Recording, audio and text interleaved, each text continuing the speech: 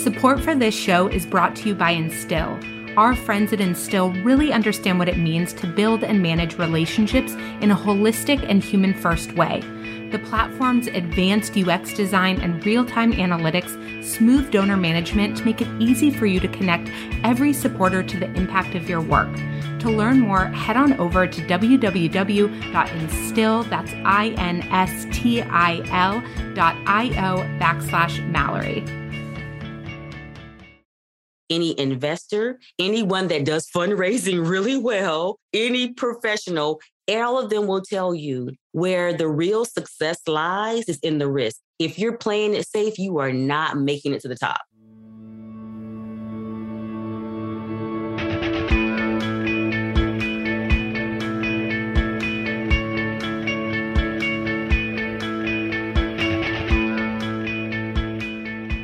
Welcome back to episode 36 of What the Fundraising. I'm your host, Mallory Erickson, and this podcast is for impact leaders and change makers who are looking to fundamentally change the way they lead and fundraise.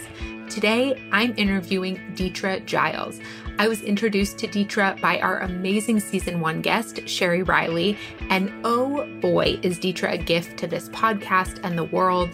She is an international consultant, best-selling author, and highly sought-after keynote speaker. Deetra is also the founder of ExecuPrep, a global brand that provides coaching, leadership, development, and performance improvement in the workplace.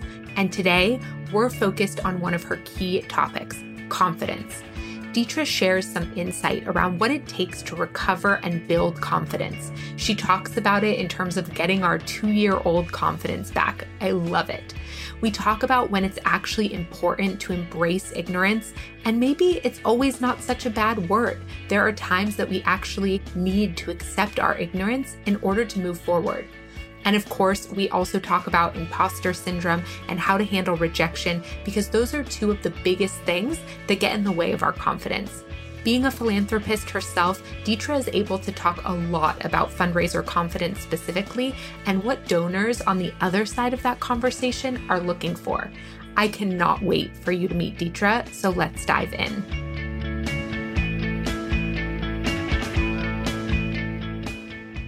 Welcome, everyone. Thank you for joining us today. I am thrilled to be here with Deetra Giles. We are going to have a really exciting conversation about leadership and confidence. And I really just want to start it off, Deetra, with you having the opportunity to introduce yourself. Tell us a little bit about your work and kind of what brings you to this moment in time.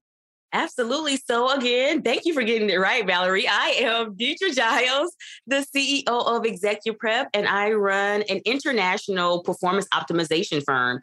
And so I literally get to go around the world working with companies to make sure their people are performing at their optimal level. And that's from the for-profit space to the nonprofit space to government to academia, literally all around the world. And the funny thing is I get to do this stuff in my own home because I'm also a wife and a mom of 2. One of my children, my daughter's getting ready to go to college, and I'm now teaching her how to navigate this world and this space as she goes into college and then very soon after into her own professional career. So I'm like, it's really real for me right now. This is not just someone else's company. This is my child who I want to get off of my own payroll. So it's real for me right now. I love that. I love that. And I love that you included that in just sharing your sort of initial story. How did you find yourself doing the work that you're doing now? You know what? It's really weird because I'm in the performance optimization space or the HR space as it started. And listen, let's be honest. No one as a kid, when you go to them and they're like 6 or 7 years old, like, what do you want to be when you grow up? Like, I want to be the head of HR. Like, no one in the history of ever has said that. So it really was an accident. I went to college thinking I was going to be a neurosurgeon. And then I found this place on campus that I akin to probably either the 5th, 6th, or 7th layer of hell in Dante's Inferno. And it was called the Science Center. And I recognized that I was not supposed to be there. So thusly, I was not meant to be a neurosurgeon, but I was still meant to fix things. I was meant to fix the head And I realized it wasn't the literal brain, it was the consciousness of organizations. How do we operate and how do we deal with our people? And that's how I ended up in HR. And I fell in love with it and have stayed there ever since. I love that. And I love that you used the word consciousness, because I think about that a lot. What does it take to raise the consciousness of our sector around certain issues? And I am not used to hearing that word that often being said, at least in the nonprofit sector. So I appreciate you leading with that. And I was mentioning to you before we hit record that one of the things that I love about your work is the way that you talk about confidence in particular. And right on your website, when you're talking about confidence, you talk about confidence being something that we once had and then was taken away in some way. So talk to me a little bit about that, about your view of confidence and why we struggle with it. So here's the thing for me about confidence. People act as if confidence is just this thing you have, and either you have it or you don't. And we don't realize that confidence is really a spectrum that waxes and wanes. And we're all born with it. You know, as a parent, we run around behind our children because we think they're going to kill themselves. It's like you do realize that the top of that shelf was not meant for you to jump off of. You do realize that you actually don't know how to ride a bike. I remember my son, he was about 2 years old. We were in PetSmart and I turned my head away for just 2 seconds. And then I hear my daughter, who's the oldest, screaming. She's like, get him, get him, get him. And I'm like, get him from where? I turn around and he is at the mouth of this black and white Great Dane who is almost my height. I mean, like the Great Dane is looking down at my son and he is reaching up to the dog's mouth saying, moo, cow. That level of confidence we're born with. And throughout life, we're told, no, don't do that. That's wrong. That's right. You failed. Don't try. And it starts to slowly and slowly and slowly slip away. And every now and then we get a glimpse of it. We do something great and we get highlighted and we get a glimpse. And then that very next moment, we're reminded of a failure. And what we have to do is keep those glimpses of brightness and confidence and success in the front of our mind. So when we have those little eclipses, the eclipse doesn't black out the sun. It just takes away the shine just a little bit, but we see the brightness shining behind it. The problem is we don't keep our I am great and I was successful file handy. So when we have those little failures, we're not so quick to dig into that file and say, you know what? I killed it on that one. This one was a failure, but I am still a beast, right? And so we have to keep those things as reminders of, you know what? I am kind of awesome.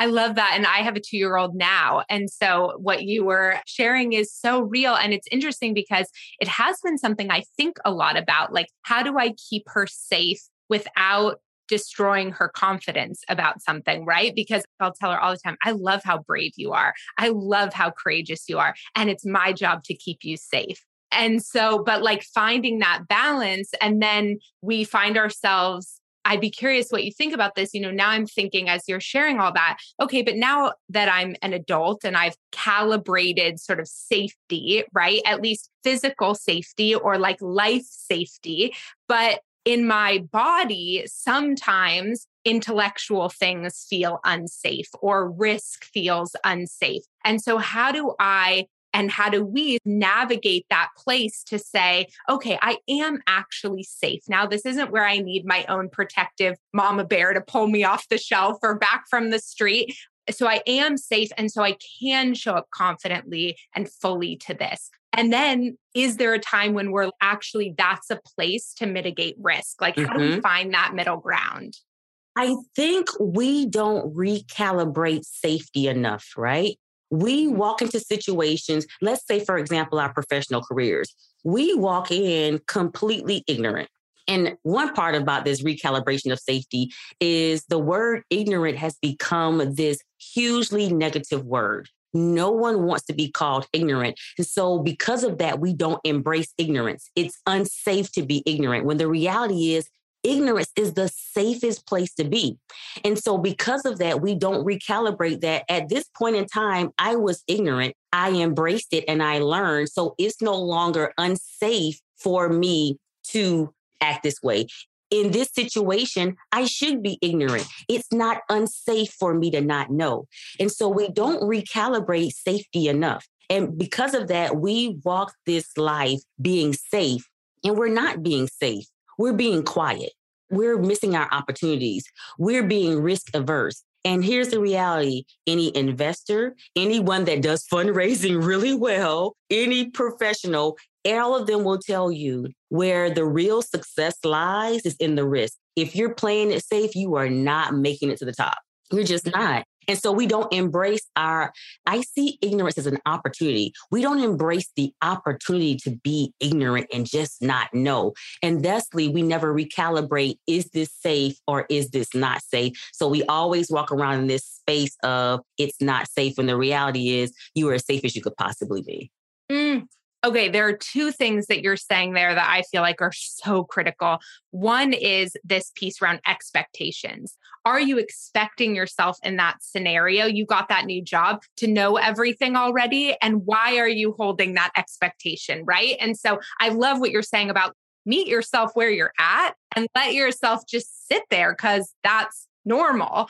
And so I think that is just so important. And then there was so much that you just said that I feel like is important for fundraisers around if you're not taking risks, you're not actually in the space where you're going to grow. I say to fundraisers all the time, if you've never heard no, that's that's a red flag for me. Oh my gosh. I don't want to hear about everybody saying yes to you. That's actually not a good sign to me at all. As a fundraiser, if you've never heard the word no, then you're asking for $5 gifts. That means you have never asked anyone for $1 million. You have never asked anyone for $10 million. You have never asked anyone to put you in their trust. You have never asked for the right amount of things. Like, are we in your will? Like you've never asked those questions, because if the answer is always yes, oh no. Yeah. And you're probably getting like favor gifts from friends and family and guilt gifts, right? Of people who don't want to say no, but you're not really finding alignment. You're not figuring out who are the right, my course is called Power Partners. So who are the right power partners for you? And the process of finding those partners is also finding the people who are not those partners. That's an important part of the process. What I tell people is, for me, because, one of the things I teach is negotiations. I'm an adjunct faculty member, so I teach negotiations. And I tell my students, no is where the negotiation begins. So if we can't get to no, we can't even start to negotiate, because this is how we fail. We fail because we think yes and no are our only options. And there is a chasm between yes and no that is so wide that we often don't explore. So I'm an alum of 2 schools. I have 3 degrees, and they're always hitting me up. Miss Giles, we see that you run a successful consulting firm and you're working with clients like Louis Vuitton, and we would like $1 million gift. No. Well, how about? Well, let's explore the how about, right? So, but if they had asked me for 1,000, here's your 1,000. Not knowing that I would have given the 10,000 gift. If they'd asked me for whatever, let's explore the how about. Let's explore what comes between yes and no. So I'm so curious, because something I hear from fundraisers a lot is the donor's going to be mad if I ask for too much, or I'm going to insult them. And I obviously say that that's never been true. I mean, I have been fundraising for 15 years. And if anything, I hear, I'm so honored you think I have that capacity. Or I'm so honored you think I'm that generous. That actually means a lot to me, that you would consider that you think I'm in that group of folks who could do something like that. I'm curious, as you think about that from maybe your personal perspective, but also that negotiation piece around, what does thinking big and starting big allow for? And are we alienating people ever if we go too big? So the answer is yes and yes. So let's start with thinking big. Thinking big allows you to get more than you had ever even imagined, right? So if I walk in, I remember the first time I got someone to pay me $20,000 for a speaking engagement. I was like, that's not going to happen. And I went in and said, you know what? If I don't get this speaking engagement, what have I lost? And they said, what is your speaking fee? And I said, it's $30,000. And I tried to keep a straight face. And they said, "Ooh, so sorry, but our budget can only handle 20." What? Are, are you mean to tell me you're going to pay me $20,000 to speak for an hour? What? Got more than I could have ever even imagined. And now I ask for that without even blinking an eye, right? But not only did it get me more than I could imagine, it set a new standard for me, right? So that was the part. When you go big, you begin to get more than you can ever imagine. And then you set a totally different standard that you weren't even aware existed. That's the first part. Now let's talk about the second part when we're talking about worrying about offending people or things like that. Don't. Because the other reality is, everyone is not designed to be your partner. And you're trying to get no just as quickly as you're trying to get yes. Because if I get a no, I recognize, oh, I'm sorry, you and I don't go together. And the sooner we recognize that, the more both of us can move on. So if I ask you for $1 million and you are offended, I apologize. Not that I asked you, but I apologize for not recognizing sooner that you and I weren't quite a match. Let me free you up to go where you need to go. And now you free me up to go after the other $1 million donor. The flip side of that is the person being asked. It makes me pray harder because I'm like, Lord, you need to make me as rich as they think I am. So that my answer can be yes next time. So thank you for thinking I could give you $1 million. I can't, but I'm working on it. Let's keep talking.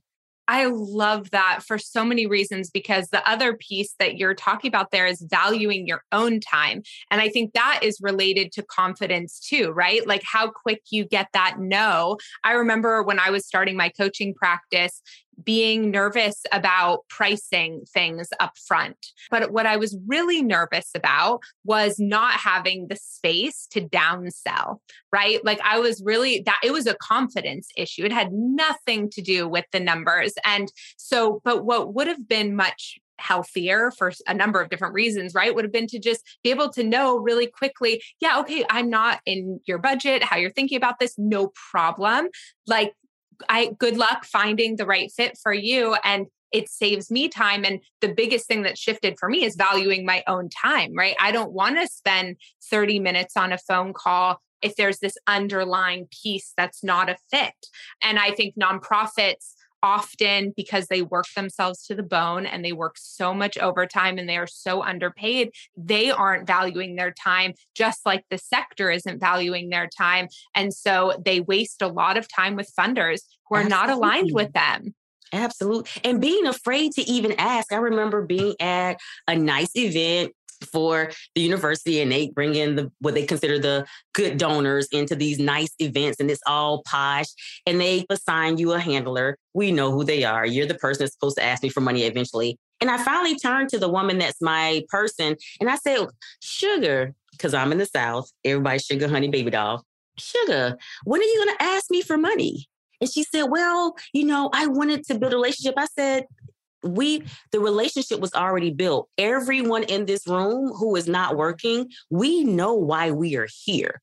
Don't waste time. I mean, don't walk up to me and say, hey, give me your money like you're mugging me, but pass me a drink, get an hors d'oeuvre, some tuna tartare and some caviar, and then ask me for what we're here for. So recognizing when the relationship is already set and the time is right and ready. I'm like, you paid a lot of money for me to be here to just follow me around when there are other donors you need to be hitting up. Ask me for the money already. And you're there, right? So you've given a certain level of permission to say, I'm here. I know what's happening. I think sometimes in fundraising, there's this perception that people have been tricked to get into the room or something. And it's like, everyone knows what's happening. The invitation said so. It was gold gilded. Like we knew what we were coming for. And it said on the invitation, it said to high donors. We already know. Everybody didn't get invited. We know why we're here. We come to campus. We know you're trying to do that new building over there, the sports complex that y'all are trying to build. We're not done. Right. And so I think that's also a respect thing to say, look, you're here because we care about the same thing, right? We care about making this organization or this school, this university great.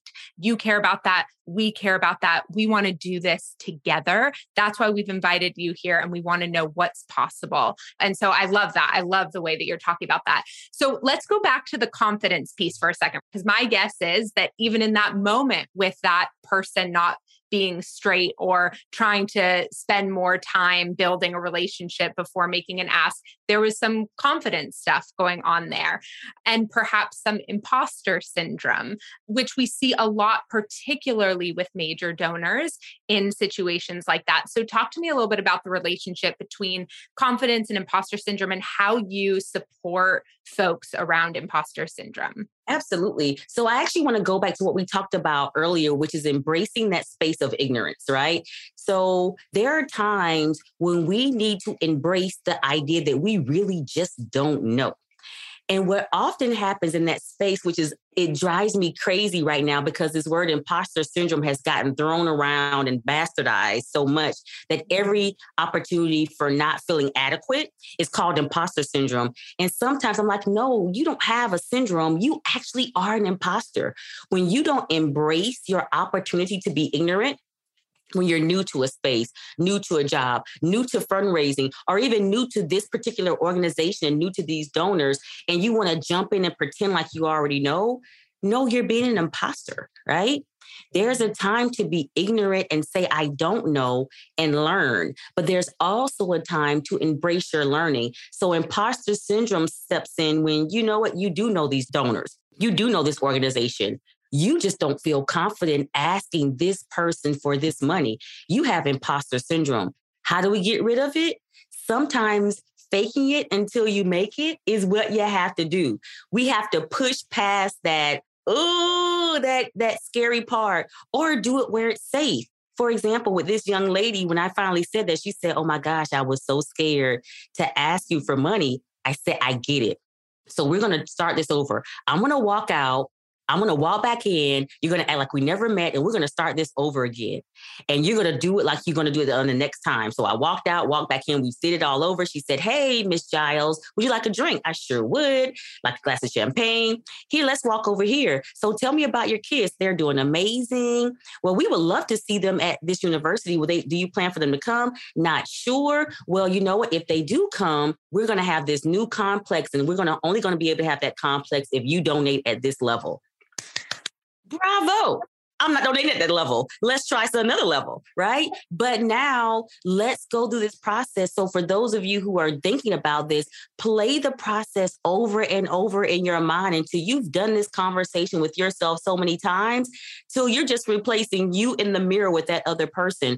But continue to practice it until you become comfortable. We all start out uncomfortable. Embrace the discomfort, let it push you forward, and keep doing it until it becomes comfortable for you. Okay. Whew. So I am so interested in your thoughts on how people can tell when they are no longer actually that truly ignorant imposter. And I just want to give a little context to this. So I feel like everywhere, in every sector right now, we're getting so much direct marketing for courses and webinars and all these things. And frankly, it's something I've been analyzing a lot in my own business because I do sell a course and I do know the impact of that course on fundraisers. But the last thing I want to do in my marketing is make people feel like they are not good without it. Even though I know the course is going to make them more confident, more efficient fundraisers, I always feel this tension between, I don't want to add to the noise that makes them feel like an imposter because I want them to stay in action. But we do see so much marketing out there that I think leads to people questioning their skills a lot. And they have lost the ability to say, I know enough, because they're like, well, I don't know about this and I don't know about this. And so can I be a good fundraiser if I haven't learned that piece yet? And so how do we find that sweet spot? So here's what I tell people all the time. Not having a PhD does not make you an idiot. And we often live in that space, especially when it comes to knowing our jobs. We feel like if we don't know something, if we don't have the highest level of education or the highest level of knowledge, then, oh my gosh, I must be a bumbling idiot. There will always be something that you don't know. Don't let the I don't know bubbles make you think that you're completely oblivious. So when you recognize, hey, people are starting to come to me to answer questions, or those questions I had 6 months ago, I have the answers to, or I'm making a lot less calls now to get information than I used to. You're coming out of the imposter. You're coming out of ignorance. Now, there will always be pieces you don't know, and there will always be another level of better that you can be. And that's when we should be investing in the courses. That's when we should be buying your course, Mallory. That's when we should get a little more education. But knowing that we can be better does not equate to I don't know at all, or I'm ignorant, or I'm the pits. And so we have to make that distinction. I tell people oftentimes when you're getting education, are you getting better, or are you being at the baseline informed? And many times that imposter syndrome has us thinking that we're being baseline informed when this investment is really making us better. That is such a helpful way to think about it. And I think for fundraisers who are listening to this, really to have that level of sort of introspection and consciousness around what you know and what you don't know. But also what's coming up for me as you're saying this is I'm thinking back to that fundraiser who, by the way, is so lucky to have had you to practice that with her and give her the opportunity. I just want to say that I was like, what a lucky fundraiser. But you know, I'm a coach. You know, us coaches, we can't help it. It comes out. Because even she was like, we're about to do what? I was like, I'm going to donate. I'm going to make it worth your time. Trust me, it's going to make you better. But I'm a coach. It comes out. I can't help it. But I was thinking about the relationship between, okay, so she said a number that wasn't the right number, right? She put a number out there. We were just talking a few minutes ago about aim high. That's the beginning of the conversation. There's lots of gray area. And my guess is that sometimes when a fundraiser feels like they made the wrong guess, right? That actually impacts the way they feel about their confidence or their imposter syndrome. So they're like, oh, there was something I didn't know that made me guess wrong. Whereas I think what you and I are both saying is no. Aim high. You're never this is not darts. Yes. Like we don't know. Yes, sure, there's data on metrics around capacity and alignment and all those things, but it is not a math equation, right? These are humans and everyone treats and responds to situations like this really differently. And so that's why it is a conversation, and it doesn't mean anything about how good of a fundraiser you are, that the number you initially proposed isn't where you landed. Absolutely. Absolutely. And what we do is a combination of research. Okay. So knowing what the person has going on. And like you said, after that, we're just kind of wild guessing it. Like, okay, I know she does this. I know she does that. I've seen her doing this. I follow you on IG because y'all fundraisers are the best stalkers in the world. I'm like, do not hire a private investigator or detective, hire a fundraiser. They will find them. If you're getting a divorce, talk to the fundraisers. They will find his assets. They will know everything. They will know all of his trips. They can tell you everything. So I'm like, really? How do you know my daughter's top school is FAMU? But we were really not going to come here. And I'm like, how do you know she doesn't want to go here? But we heard her top school. But you know what? It doesn't matter as long as you donate to this. You're right. We probably should start a side business around private investigation, us fundraisers. I love that. Yeah, but I think that is such a good point and a good reflection, because I think that sometimes we pull the wrong data to tell us whether we're qualified for something or not. And there's so much about major gift fundraising in particular. In some ways, it's similar to the way you talk about confidence. A lot of what I talk about inside Power Partners is I'm actually just peeling away the crap you've been taught. The car salesperson strategies, the tricky listening tours where we're not being transparent about why we're actually having a conversation. So much of it is the unteaching of things that are making you feel uncomfortable or not confident or all of those things. And that's a hard thing to explain, I think, to folks. They're like, what are you going to teach me that's going to add some very concrete skill? And actually, in this case, what you need is a skill to not have that narrative in your head. And it can be difficult because you do get that. It does feel like, especially on the other side to people of, okay, I'm selling you something. You're not. And that's why oftentimes I tell my clients who happen to be in fundraising, you go where your heart is aligned. While I love my universities, the people that can get money from me is Court Appointed Special Advocates, CASA, nonprofit organization. I started my career there and got to see what these youth went through and the adjudicated youth they work with and how they end up in the system and the system fails them. And sometimes, literally, there were times when I knew we as an organization, their CASA or their guardian ad litem saved their lives. So I'm so aligned with that when a person from CASA calls and says, hey, Deetra, we would like to get money from you, because they're aligned and they have the same stories, or a person there said, you know what, I was in the foster care system and that's why I'm here raising money. Oh, please, here's an empty check. Do what you want.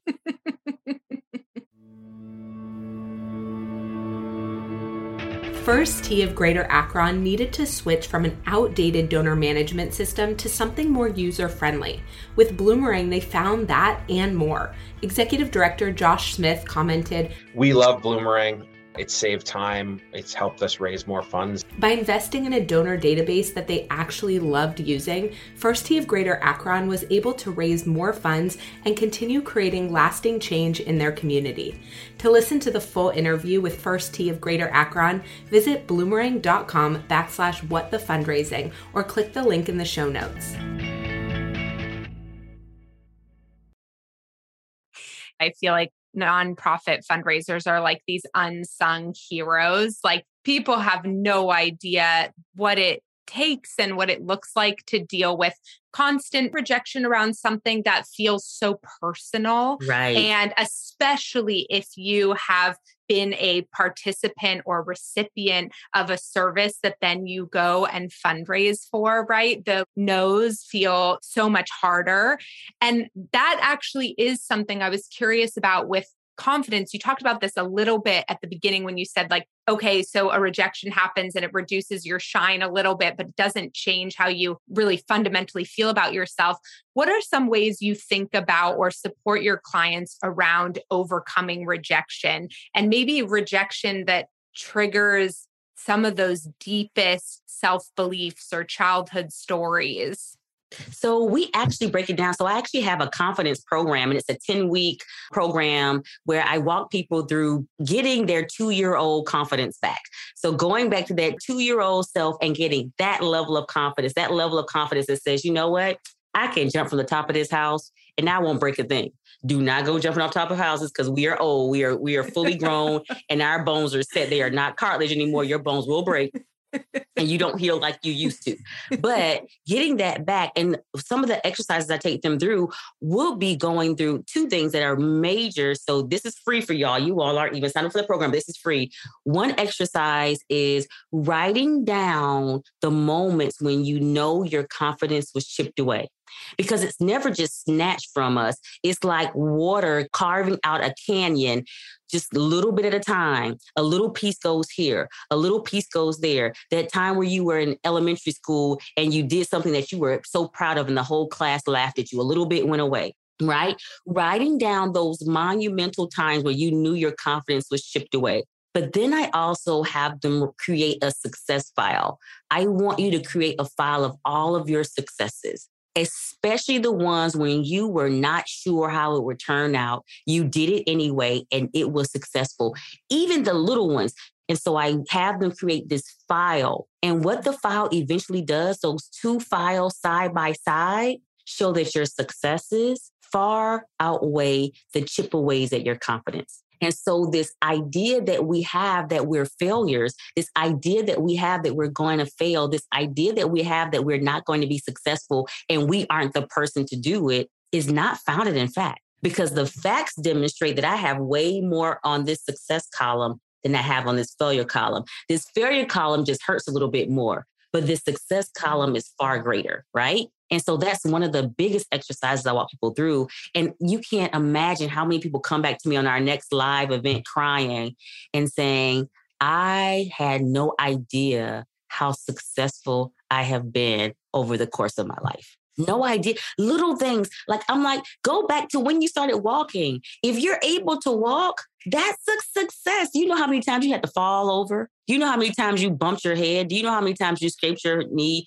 just trying to walk? And you didn't stop. That didn't stop you. You had the confidence, despite having never walked in your entire life, that you were going to do something you had never done before. So if you had it when you were 9 months old and your pattern of history has shown you for 20 plus years that you can do things you've never done before, why stop now? Wow.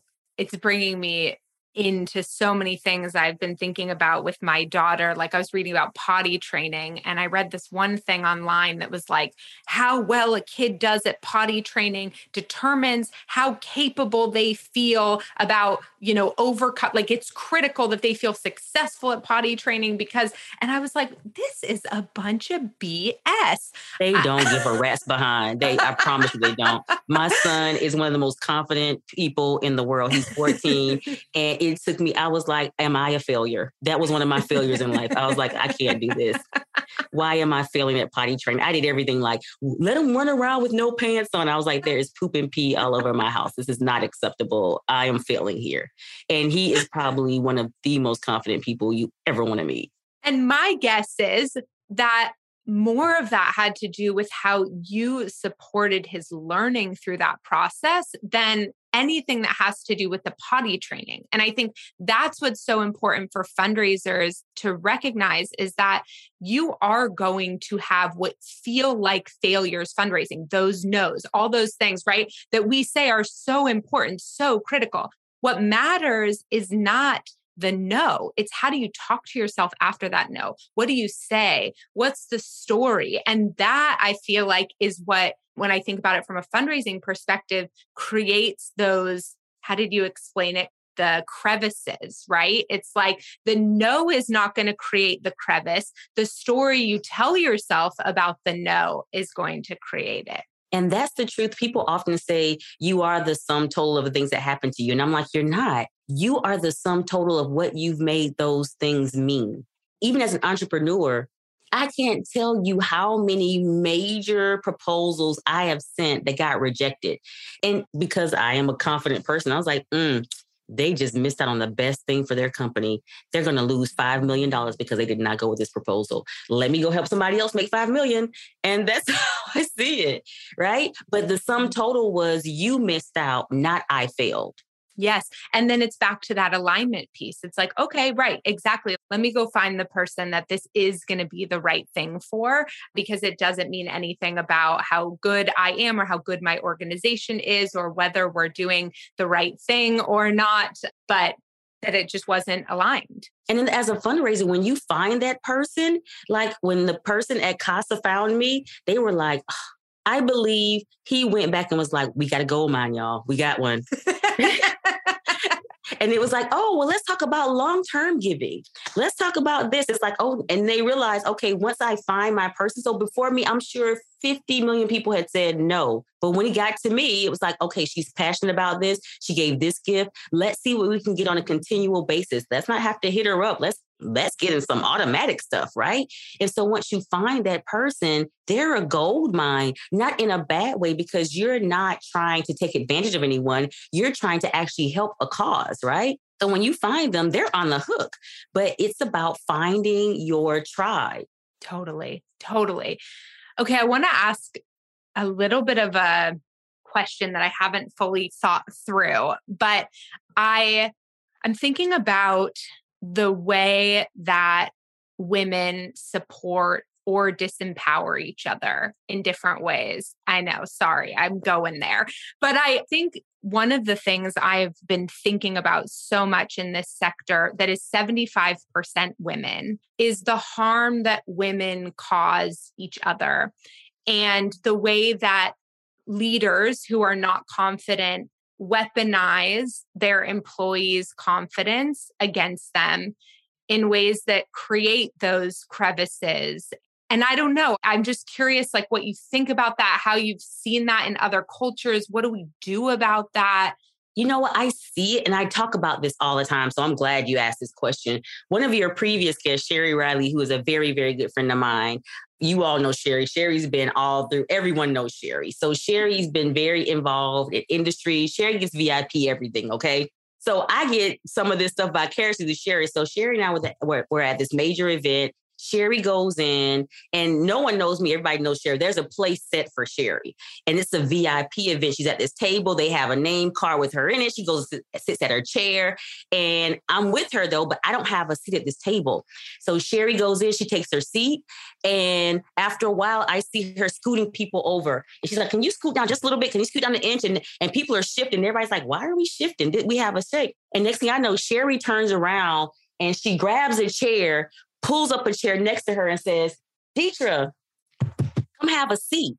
And as women, we often don't do that. Well, we've often been told, and it's not our fault, we've often been told it's a one-sum game. And there's this tokenism. It happens for women, it happens for minorities. It happens so often that we're like, you can have one woman, you can have one Black person, you can have one LGBTQIA+, you can have one older person. And you know what? We're doing really good if we get them all in one. If we could get a Black, gay, disabled woman over 45, we have hit the jackpot. And that person gets there and they know there's only one seat. And so we sit in that seat and don't realize we were never meant to sit in that seat. We were meant to get in that seat and make space for others.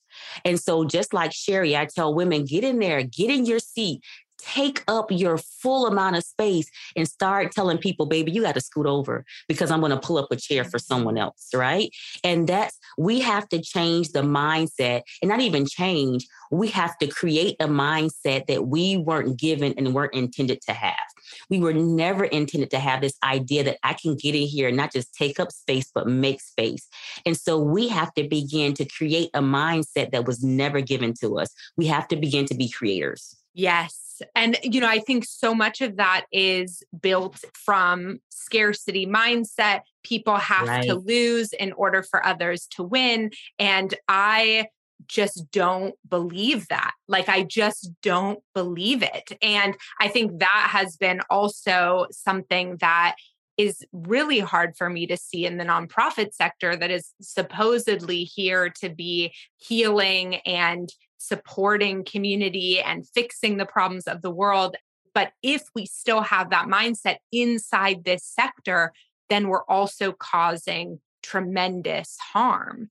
Because people don't have the concept that there can be multiple winners, right?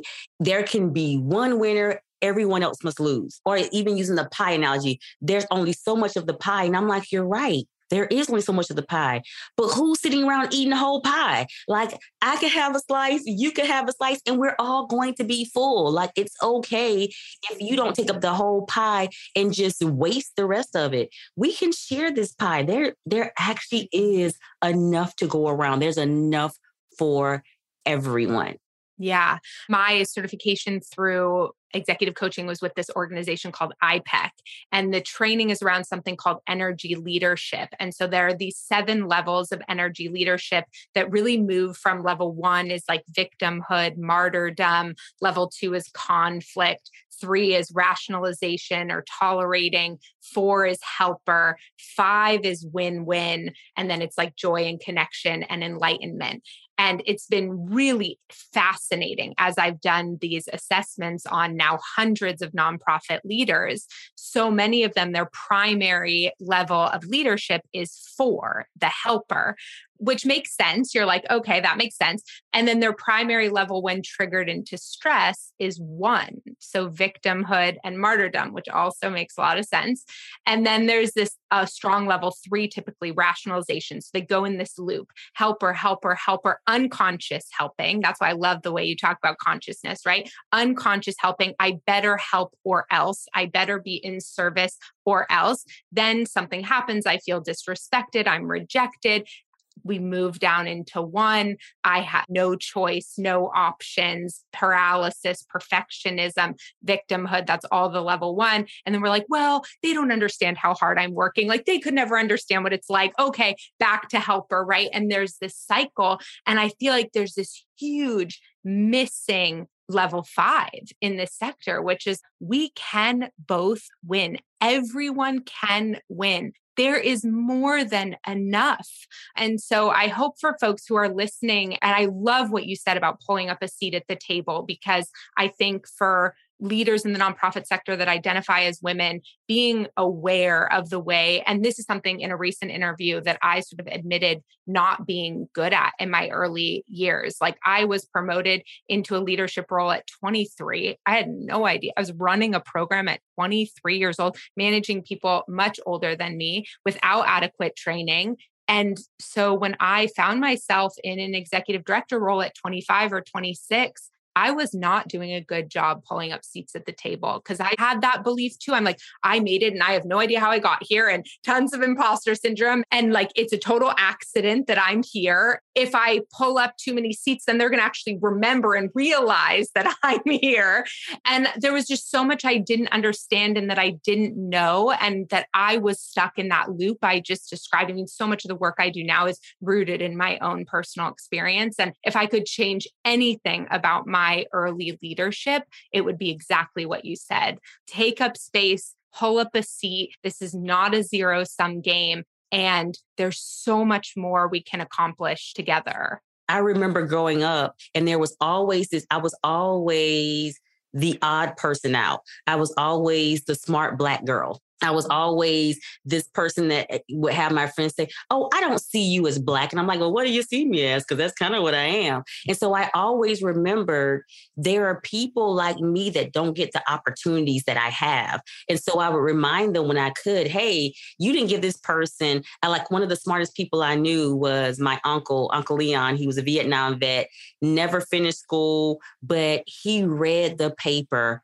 every day. He watched the news all day long. He knew more about world events than anyone I knew. And when I say world history, I've taught in academia. I've been the head of HR for some research-one institutions. I know PhDs in history, and none of them compare to my Uncle Leon. And so I would always remind people, hey, you know, there are people that are like me that don't have the opportunities I have that deserve a space.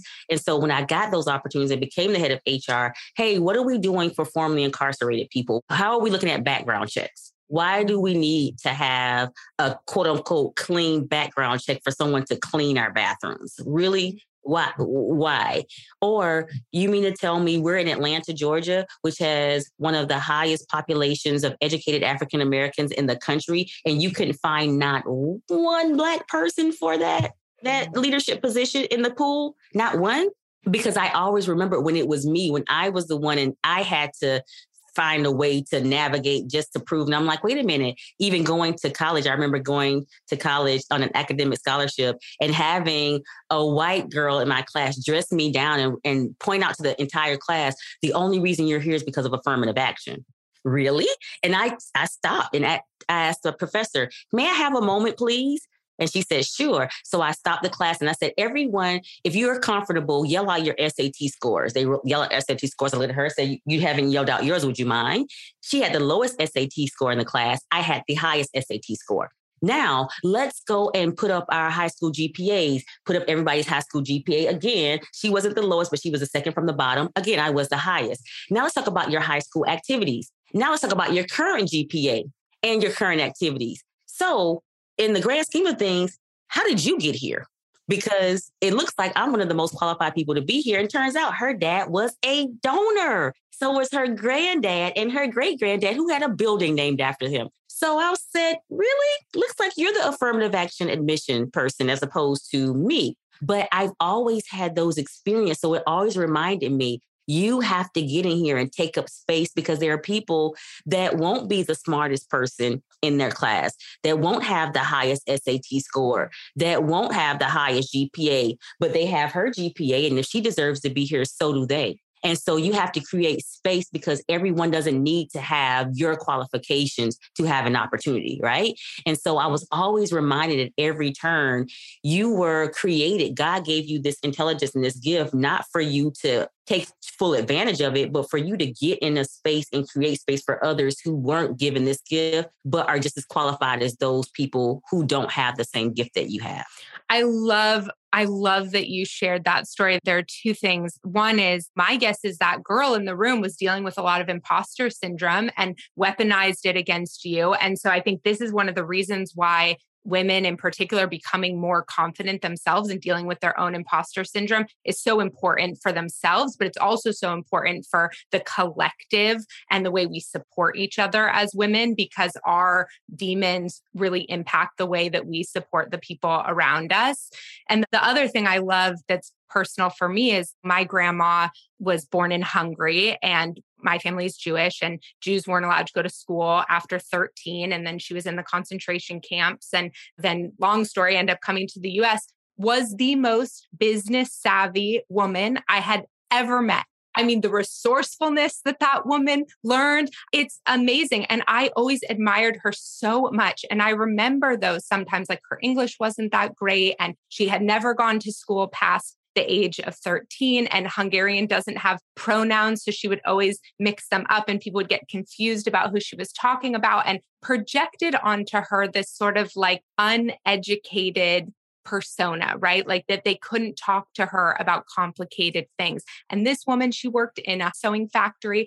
And I'm like, yeah, we are so narrow in the way that we look at qualities and qualifications and what even deserves to make you feel confident, or what sort of things you need. So I really appreciate you sharing that about your uncle. And I relate to it so much. Okay, I could talk to you forever, but let's have you share how people can find you and a little bit more information. I'll include a link too around the confidence course, because I can imagine that folks might be interested in taking that, which sounds just so aligned. And then I also invite everyone to share a nonprofit that they are particularly passionate about to have folks go check out and give if they can. So I'll let you wrap us with those. Absolutely. So the best way to get in touch with me is LinkedIn. I am a professional networker. I call the people that network with me employeepreneurs, because I believe you are the CEO of your career. So every person has a business. You are the CEO of your career.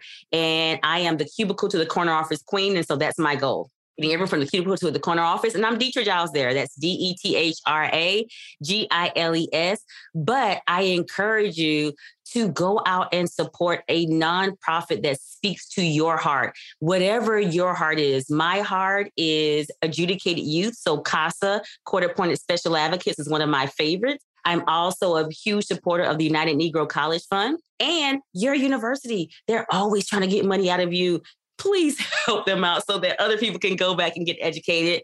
But whatever you do, find a fund or a nonprofit to support, one that fits with the impact that you want to have in life. And of course, the confidence program. There is not a person in the world that does not need to have more confidence. You might have a little bit of it, probably been snatched away, and that confidence is in the way of you getting from where you are to where you want to be. And so we'd love to have you in our 10-week confidence program. Amazing. Thank you so much for joining me today. It's my pleasure.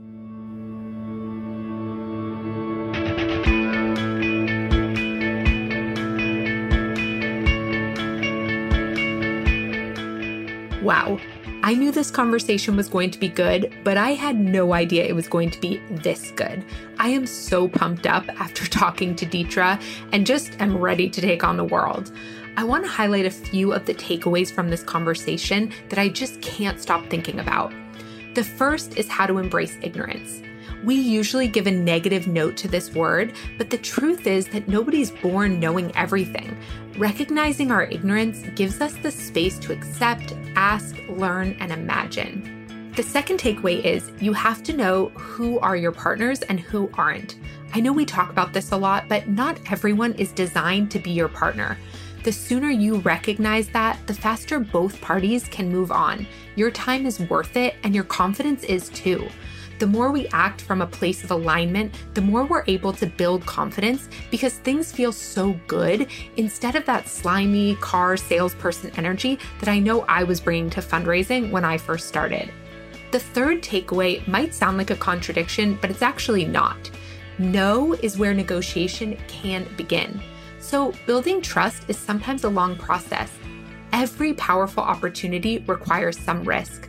So if you're rejected, what matters is not the no. It's how you talk to yourself after that no. What do you say to yourself? And then, is there a way to move forward with that partner in a different way? Maybe that particular ask was a no, but is there another opportunity here? And the last thing I want to make sure you heard is don't be afraid to aim high. Most funders will feel honored if you ask for more than they can give, and you will never know what's possible if you don't ask. Okay, I could go on, but for all the other takeaways from this episode, head on over to MalloryErickson.com/podcast to get access to everything right now. You'll also find more information there about Deetra's incredible work and how to connect with her and check out her amazing program on confidence. Thank you for spending this time with us today. If you enjoyed this episode, we would love it if you would give it a rating and review and share it with a friend. I'm so grateful for all of my listeners and the good hard work you're doing to make our world a better place. And if you miss me between episodes, stop by and say hello on Instagram under @whatthefundraising_. Have a great day, and I'll see you next week.